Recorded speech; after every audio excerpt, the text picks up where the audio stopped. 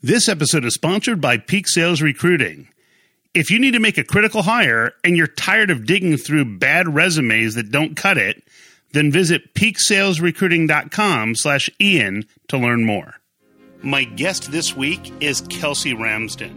Now, Kelsey has been named Canada's top female entrepreneur 2 years running. She's an author, an international speaker, and co-CEO wingman to some of the most ambitious leaders on the planet.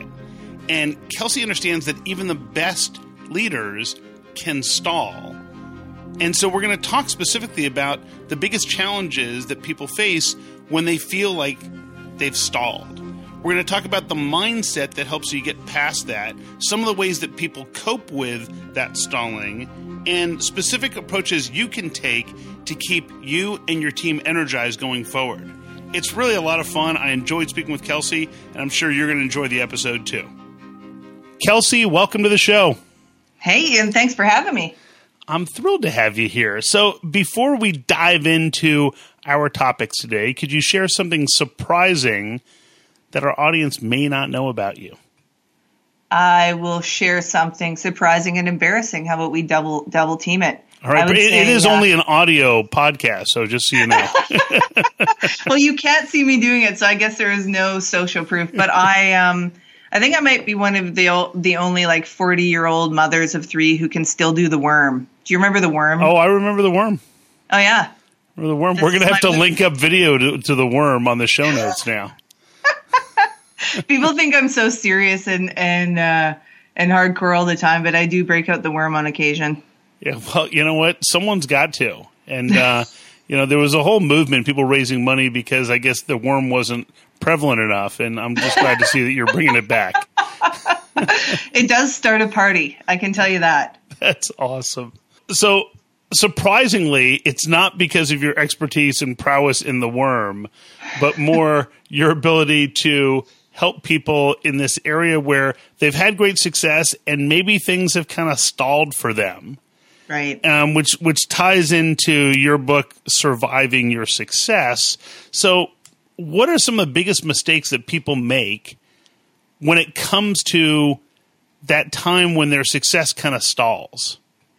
So I'm going to ask everyone to imagine this, okay? So we go about our lives kind of acquiring knowledge and insight and these different levels of things that we stage up. And at one fine day, those of us who've done a decent job of amassing knowledge and experience become successful in whatever it is that we do. So whether you're an artist or you're an entrepreneur or whatever the case may be, an educator, comedian. And we get to this place and we think we're doing pretty well. And after some time, this heightened level of success actually becomes our new baseline of mediocre for ourselves, because those of us who get there are driven people. And so even though the world thinks we're killing it and everyone's going, it's so amazing, some way, somehow over time, we ourselves feel like we're dulling out. We're kind of in this default neutral zone. Sure. But we could still be doing all the same great things we were always doing, right? But our drive or our kind of, we become very acclimatized to this level of success. And over time, it just dulls our edge. But the challenge is when we're in that place, we feel terrible. The world thinks we're amazing, and there's this disconnection. And it's not very popular to be like, oh, I'm just killing it. Everyone thinks I am, but I feel really pretty crummy. Like, nobody talks about that. Does this tie into imposter syndrome, where people think, man, I'm not worthy. All these people think I'm at this level? A little bit, because so here's what happens is we believe we're at the level at the start, right? So let's use a concrete example. I'll throw myself under the bus. So I won this award to be named Canada's top female entrepreneur. It was lovely and amazing. And when I won it, I was like, that's fabulous. I love this. This is great.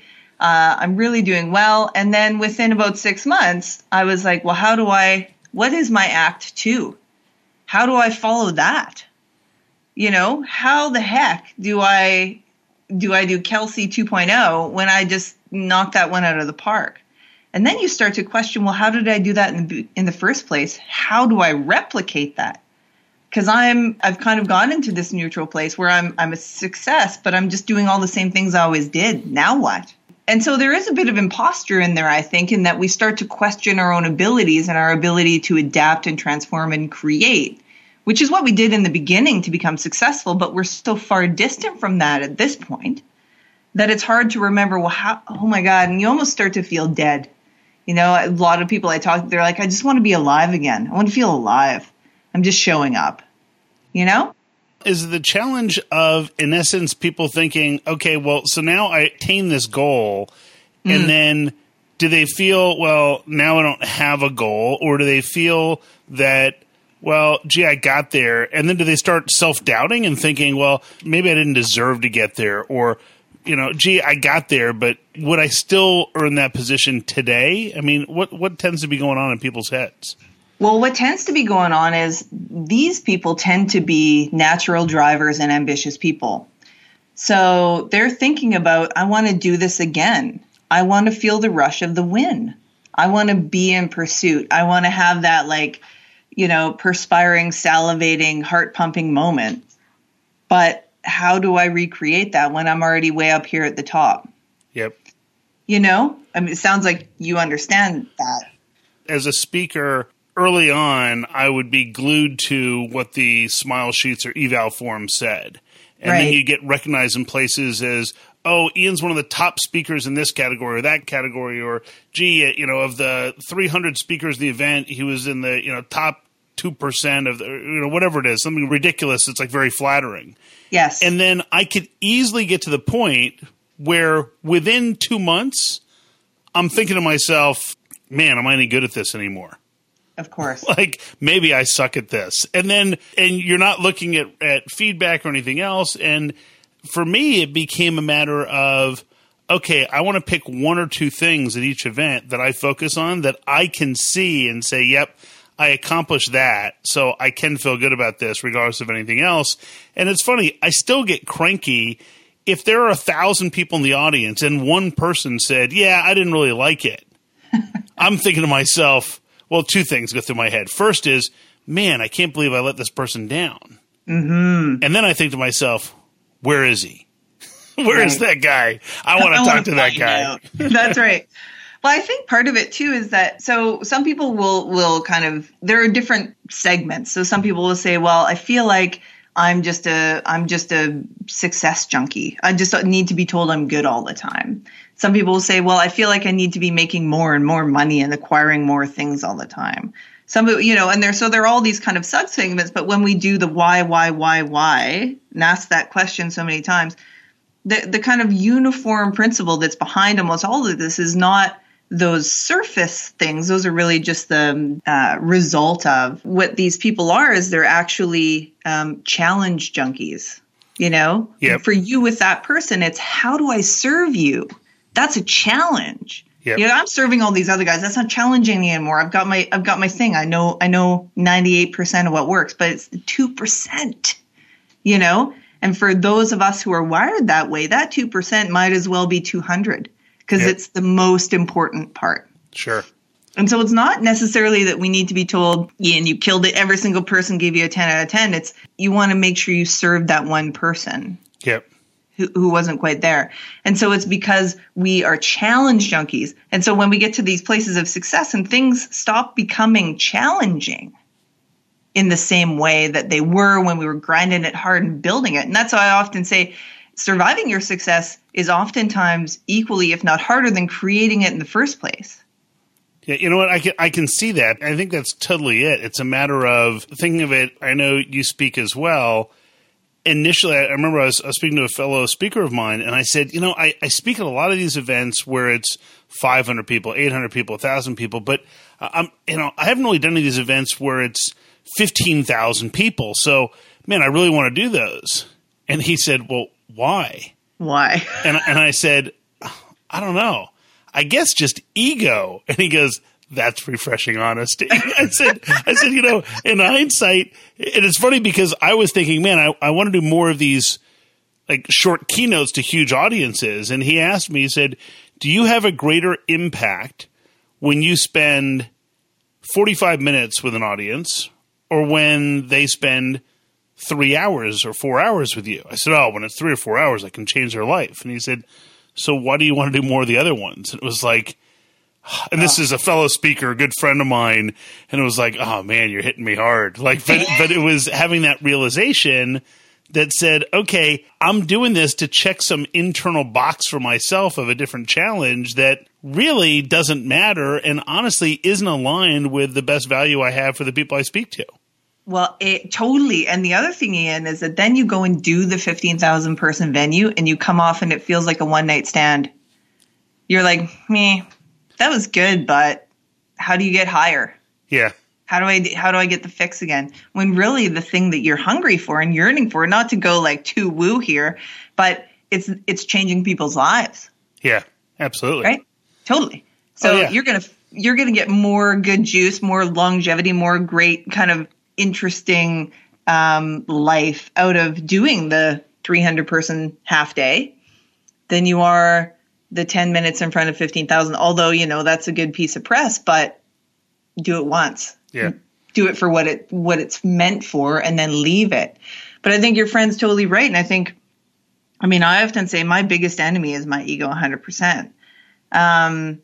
But when we dive into these people who are successful and feeling dead on the inside despite being at the top, it's very rarely their ego that's actually at the wheel anymore. It's this sense of, what am I actually doing? And sometimes they even know what it is, but they're so afraid to make a change because they haven't done that so long. They have so much more to lose. All eyes are on them, right? Like, what if Ian, instead of speaking, decides to become a performance artist? And everyone goes, what happened to Ian? Oh, my God. He's shook loose. He's a juggler now. What happened? But the point being is, when Ian was not known, okay, fair enough. Ian could do anything he wanted to do. But once we reach these levels of success and notoriety, and people, whatever that may be, if it's, the 8 people who work in your office, all eyes on you, there's this pressure to maintain a systematic mediocrity that is a known, even though everyone else considers it tremendously, inspirational, insightful, and great work. For you, it's now just the baseline of just okay. Yep. Got it. And I don't know what kind of language you're allowed to use on your show, so you can edit this out if you like. But to me, it's like the missionary sex of your career. It counts. It's not particularly memorable. Is it really worth? Does it charge you up and make you come a fire?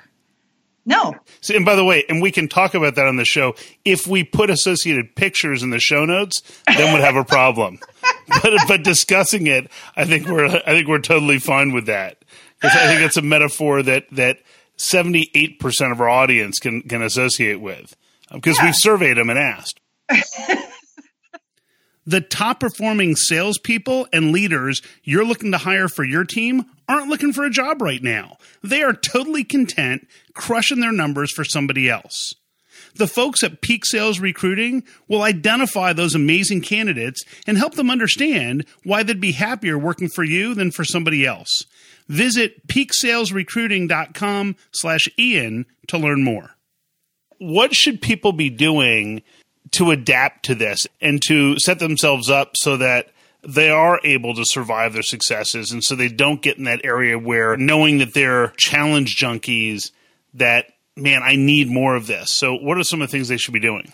Okay, so I'm gonna go to the extreme first. So most of us, when we get in that place, without reasonable guidance, we'll go to the extreme, and we'll say, okay, well, right, Richard Branson jumps out of planes, I'm going to skydive. Or that Eat, Pray, Love woman, she went and quit everything for 2 months and found the passion of her life, and she'd travel around. Okay, I'm going to do that. And we go to these grand kind of extremes without any understanding of what it is we're really trying to accomplish. So I'm going to dial that way back to something that people can do like today. I'm going to explain something. So I tried to figure out why it is that I could be successful and make these transformations. And even though they were challenging in the middle, do it again and again, and how to keep working. And so the long and short is I did some studying around neural processing and how we wire our minds up and then behavior. And I found something interesting, and I'm going to tell you about it after we do a quick exercise. Okay, I didn't ask you if I could do this, but we're doing it. Okay, right, good. Let's do it. So if you can imagine your mind like a library, okay, and so it has all these shelves, yeah. Yep.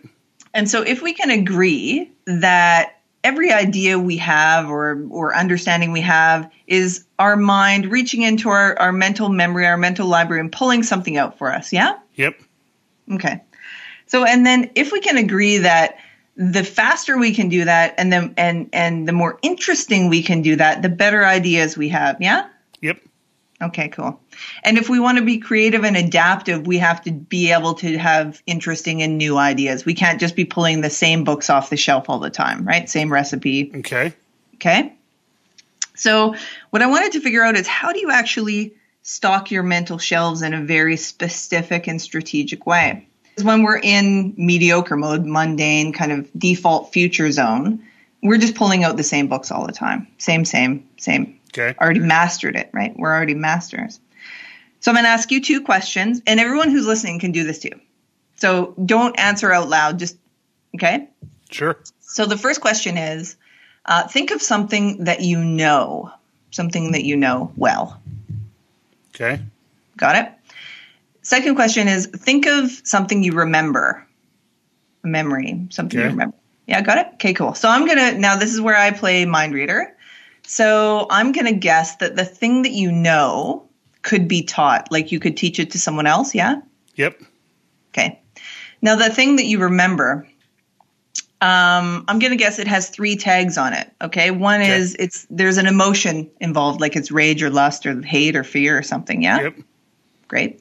Second thing is, could it be repeated the exact same way twice? Okay. Could it? No. No, exactly. And then the third is, did you share it with another human being? Whether that was someone did it with you or you after then looked someone in the eye in the physical space of humanity, not like on Instagram or Twitter or something, and you shared that experience with that person. Absolutely. Yes? Absolutely. Perfect. So I knew that about what you thought, not She's because clairvoyant. My goodness. Actually, that's my act 2. I'm quitting all this multi-million-dollar stuff. I'm going to go read palms. No, but the reason that I know this is because of how we stock things on our mental shelves. And so what happens over time when we're successful is we've stocked all this great stuff and we just keep drawing on the same, expecting some revolutionary new future, right? Sure. Because our minds have gone into neutral. Like, when you drive home one day or the same way every single day and you get home and you go, I don't really remember making that left. Exactly, yeah. Yeah, that's how life is going for those people. Yeah, and I work out of my home office. You can imagine how confusing that is. I don't really remember getting my pajamas off. Exactly. But so in any event, the idea is, how do you bring your mind to being actually present? How are you going to come to life again mentally so you're actually even witnessing what it is that you're doing and opportunities and things and creating new ideas? Like actually have a real proper aha moment that's not some regurgitation of something you already knew. And if we want to go totally crazy about it, we can talk about AI and the fact that anything that can be taught can be programmed. Sure. So all that stuff, all the things that I could ask you, what do you know? What do you know? What do you know? Now let's just say that's off the table. So what makes you exceptional is how you're an exception to the rule. And that's everything that you remember. That's based on things you did. And your mind had to pay attention because it couldn't be repeated the exact same way twice. It was like, pay attention to this. We got to hard copy this stuff because we're not going to get another chance to do this. And so the idea, and what's worked for me and worked for people I work with, is small incremental changes that have those tags to it, that have some emotional tag. Now, it doesn't have to be rage and lust. You don't have to go extreme, but if that's your jam, you can. It has to be something that couldn't be repeated the exact same way twice in association with that emotion. And then you have to share it with the person. So something small. An example. I love coffee. I'm a huge fan. I consider myself like a minor coffee snob. Okay. And there's a way I like my coffee and a kind of coffee I like. Something that makes me feel really uncomfortable are hipster coffee joints where they call things, I don't know how to say the word, and the young guy is all way cooler than me, whatever the case. And so one of the ways that I have a practice every day of making myself slightly uncomfortable. This is how I keep my mind alive and awake. And so just today, I went to this hipster coffee joint I never wanted to go to, and I felt uncomfortable, and I felt out of my aspect of my league, and I asked for something, not a normal thing I normally would have. And so for me, although for a lot of people, they're like, it's a coffee lady, not high risk. For me, that's actually kind of a deal. I'm putting myself in a place where I'm no longer the expert. So, and then you high five people, you're like, oh, I hate this. I hate this. Totally. And so I put myself in the way of not being an expert when I'm accustomed to being an expert. Yeah. Yep. So in a business context, so if somebody is, let's say, a CEO and they've gotten their business a certain point, one of the things I often notice is that in a lot of organizations, they had a goal of, okay, we want to hit $10 million in revenue or $50 million, whatever the number is. We want to hit $10 million in revenue. Great. They hit 10 million. And then I see them fall into autopilot mode where autopilot. They could go from 10 to 50 in 2 years. Yes. If they had the same drive that they had when they were trying to get to 10. Yes. So what are some of the things that they should do? Because my guess is for that person, it may not be getting coffee, but what are different ways that they can think about how to re-energize themselves and how to get to that next plateau? Yeah. So what I like to start with are a person's interests. So what happens, and that's a very common thing. Exactly. People get to 10 or 50 million or whatever the number is, and then they chill out there for a long time. And actually, usually, then they start to decline. And it's all a result of the leader. And it's all a result of the leader not being alive mentally and kind of having this new 2.0. I like to start with what a person's interest is. So where do they feel like they're a master? And then put them in situations where somehow on the perimeter of that interest, they're not a master, and remind them of the feeling. This is a visceral experience. Remind them of the feeling of not being the person who knows everything that everyone looks to. Because that's where you have to go. You have to go back to the beginning of not knowing everything. You have to, you have to start at the bottom again to build the next thing. But because we're so accustomed to being at the top, we shy away from that experience of feeling like, I don't know what the hell I'm doing. So then the notion of, in essence, being in an area where you don't have mastery is the idea that then it helps them better recognize where they do have mastery? Or is it that now something that they weren't a master of, they've achieved? So which it can be both. It very much depends on the pivot they're looking to do. But the first is always beneficial. It reminds them of the sense of what it's like to not have mastery and to be in pursuit again. Okay. And so your mind actually starts to respond quite interestingly. It's like a drug. As soon as you're learning something new, you start to get new connections start to be made, more blood flow, all sorts of things. And I won't get into the boring science of it, but it actually causes you physiologically to change how you engage in everything. Yeah. So not just the fact that you're like, okay, well, I'm not a master at something I might kind of be interested in. I'm going to go and be openly unmasterful at it. Like, don't go to ukulele class and sit at the back and kind of pluck away. Like, put your hand up and be the guy who's going to go to the front and say, I'll be the person who tries that and make a total ass of yourself in front of everyone. Yeah. That's where the real learning happens. And so, I use ukulele as a small little nothingness thing. But the idea is pursue something where you are not a master to be reminded of what mastery takes and how it feels. Because we haven't felt that in a long time. Sure. I get it. I love that. It's funny. I had a friend of mine said, "Hey, I'm thinking about taking this improv class. Would you be up for that?" I'm like, "Oh, totally." Like, really? I said, "Absolutely." It's like, well, what are you trying to get out of it? I said, "Oh no, I'm just trying to try something that I haven't done."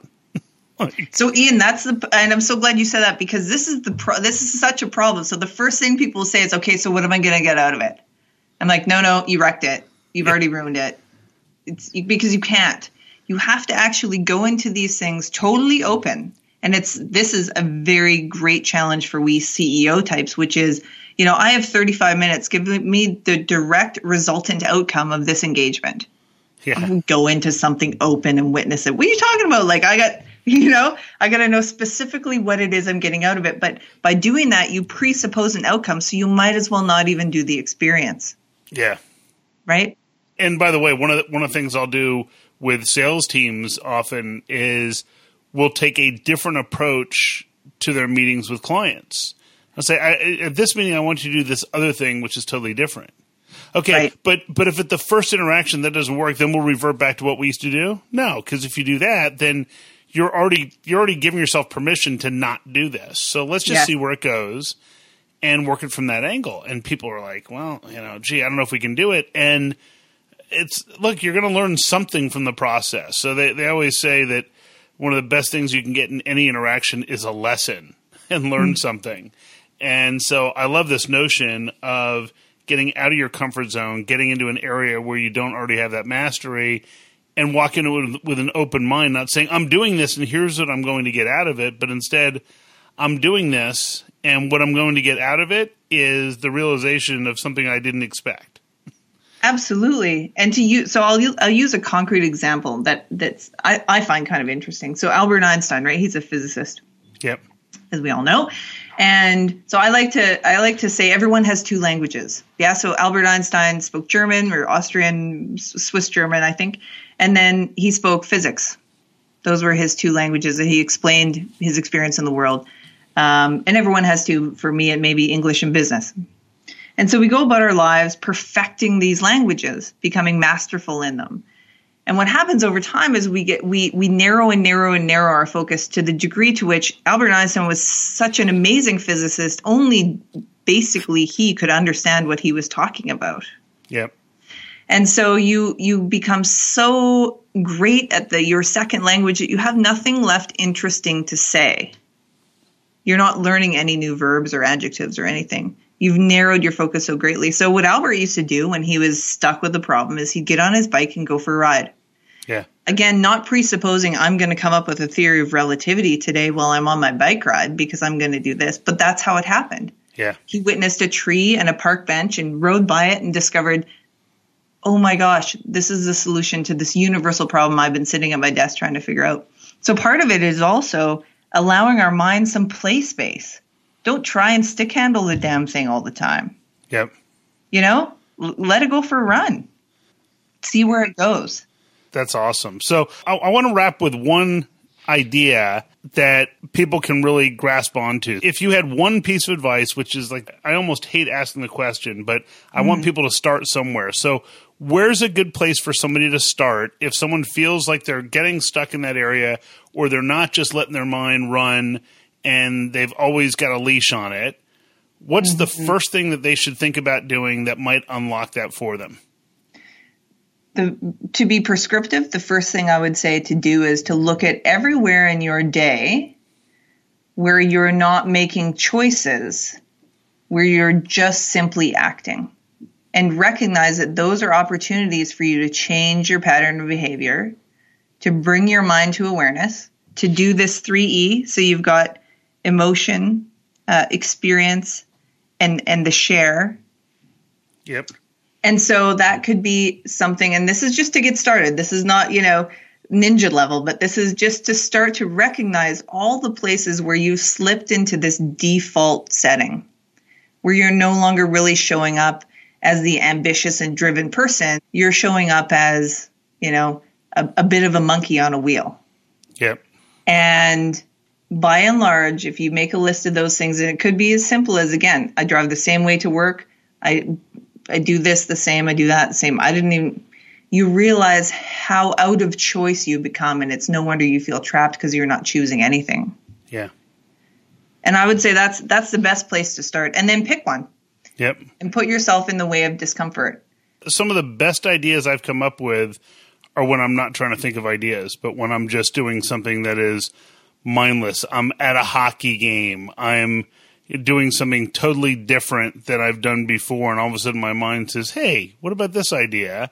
And I think, man, when I was sitting there focused trying to come up with it, it didn't happen. No. But now I got into a different environment, and all of a sudden I had 17 ideas. I believe that play is the new PhD. That's the next level of education. For those of us who've kind of got to a level, the next degree is learning how to let your mind wander. It's really hard. It's tremendously difficult, but if you do it prescriptively, you can stock those mental shelves so strategically that everything that you pull off it is going to have a new recipe, something new and interesting. Everything is just, all new creations are just some kind of mom's leftover soup, right? You pulled a bunch of stuff out of the fridge and it turned out to be great. And maybe she can't recreate it, but that doesn't matter. It's the new beginning. Kelsey, what's the best way for people to get in touch with you and learn more about what you're doing? Yeah, right on. They can go to my website, kelseyramsden.com, or I spend a bit of time on Instagram and Twitter, and there I'm just at Kelsey Ramsden. Excellent. And we will link all that up in the show notes. So thanks so much. And I encourage everybody, pick something that's out of your comfort zone and give it a shot, and then report back and, post something on Twitter and tag Kelsey and just, hey, I did this and here's what happened. Because I can tell you that I'm sure that for Kelsey, one of the most rewarding things is seeing how people take her ideas and put them to work. 100%. Thanks for having me, Ian. You bet. Thank you, Kelsey. It's just a pleasure talking to Kelsey. She's just a wealth of knowledge. Let me give you a quick 30-second recap of the key information I think you can use and apply to your business right away. Remember, everybody has that feeling of stalling or being stuck, even if the rest of the world perceives you as being on top of the world and on top of your game. So what you have to think about is, are you a challenge junkie who's just looking for new challenges?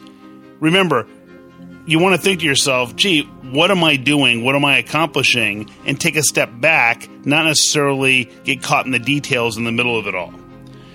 We want to think of that idea of putting different books in our bookshelf to pull different experiences. And I love that example that she gives where the things that you remember in the future have that notion of other people being involved, where it's more of an experience rather than something that you're just a master of. So take yourself out of your comfort zone to improve. Remember, this show gets its direction from you, the listener. So if there's a guest I should have on the show or a topic you want me to cover, just drop me a note to ian@ianaltman.com. Have an amazing week, add value, and grow revenue in a way everybody can embrace, even your customer.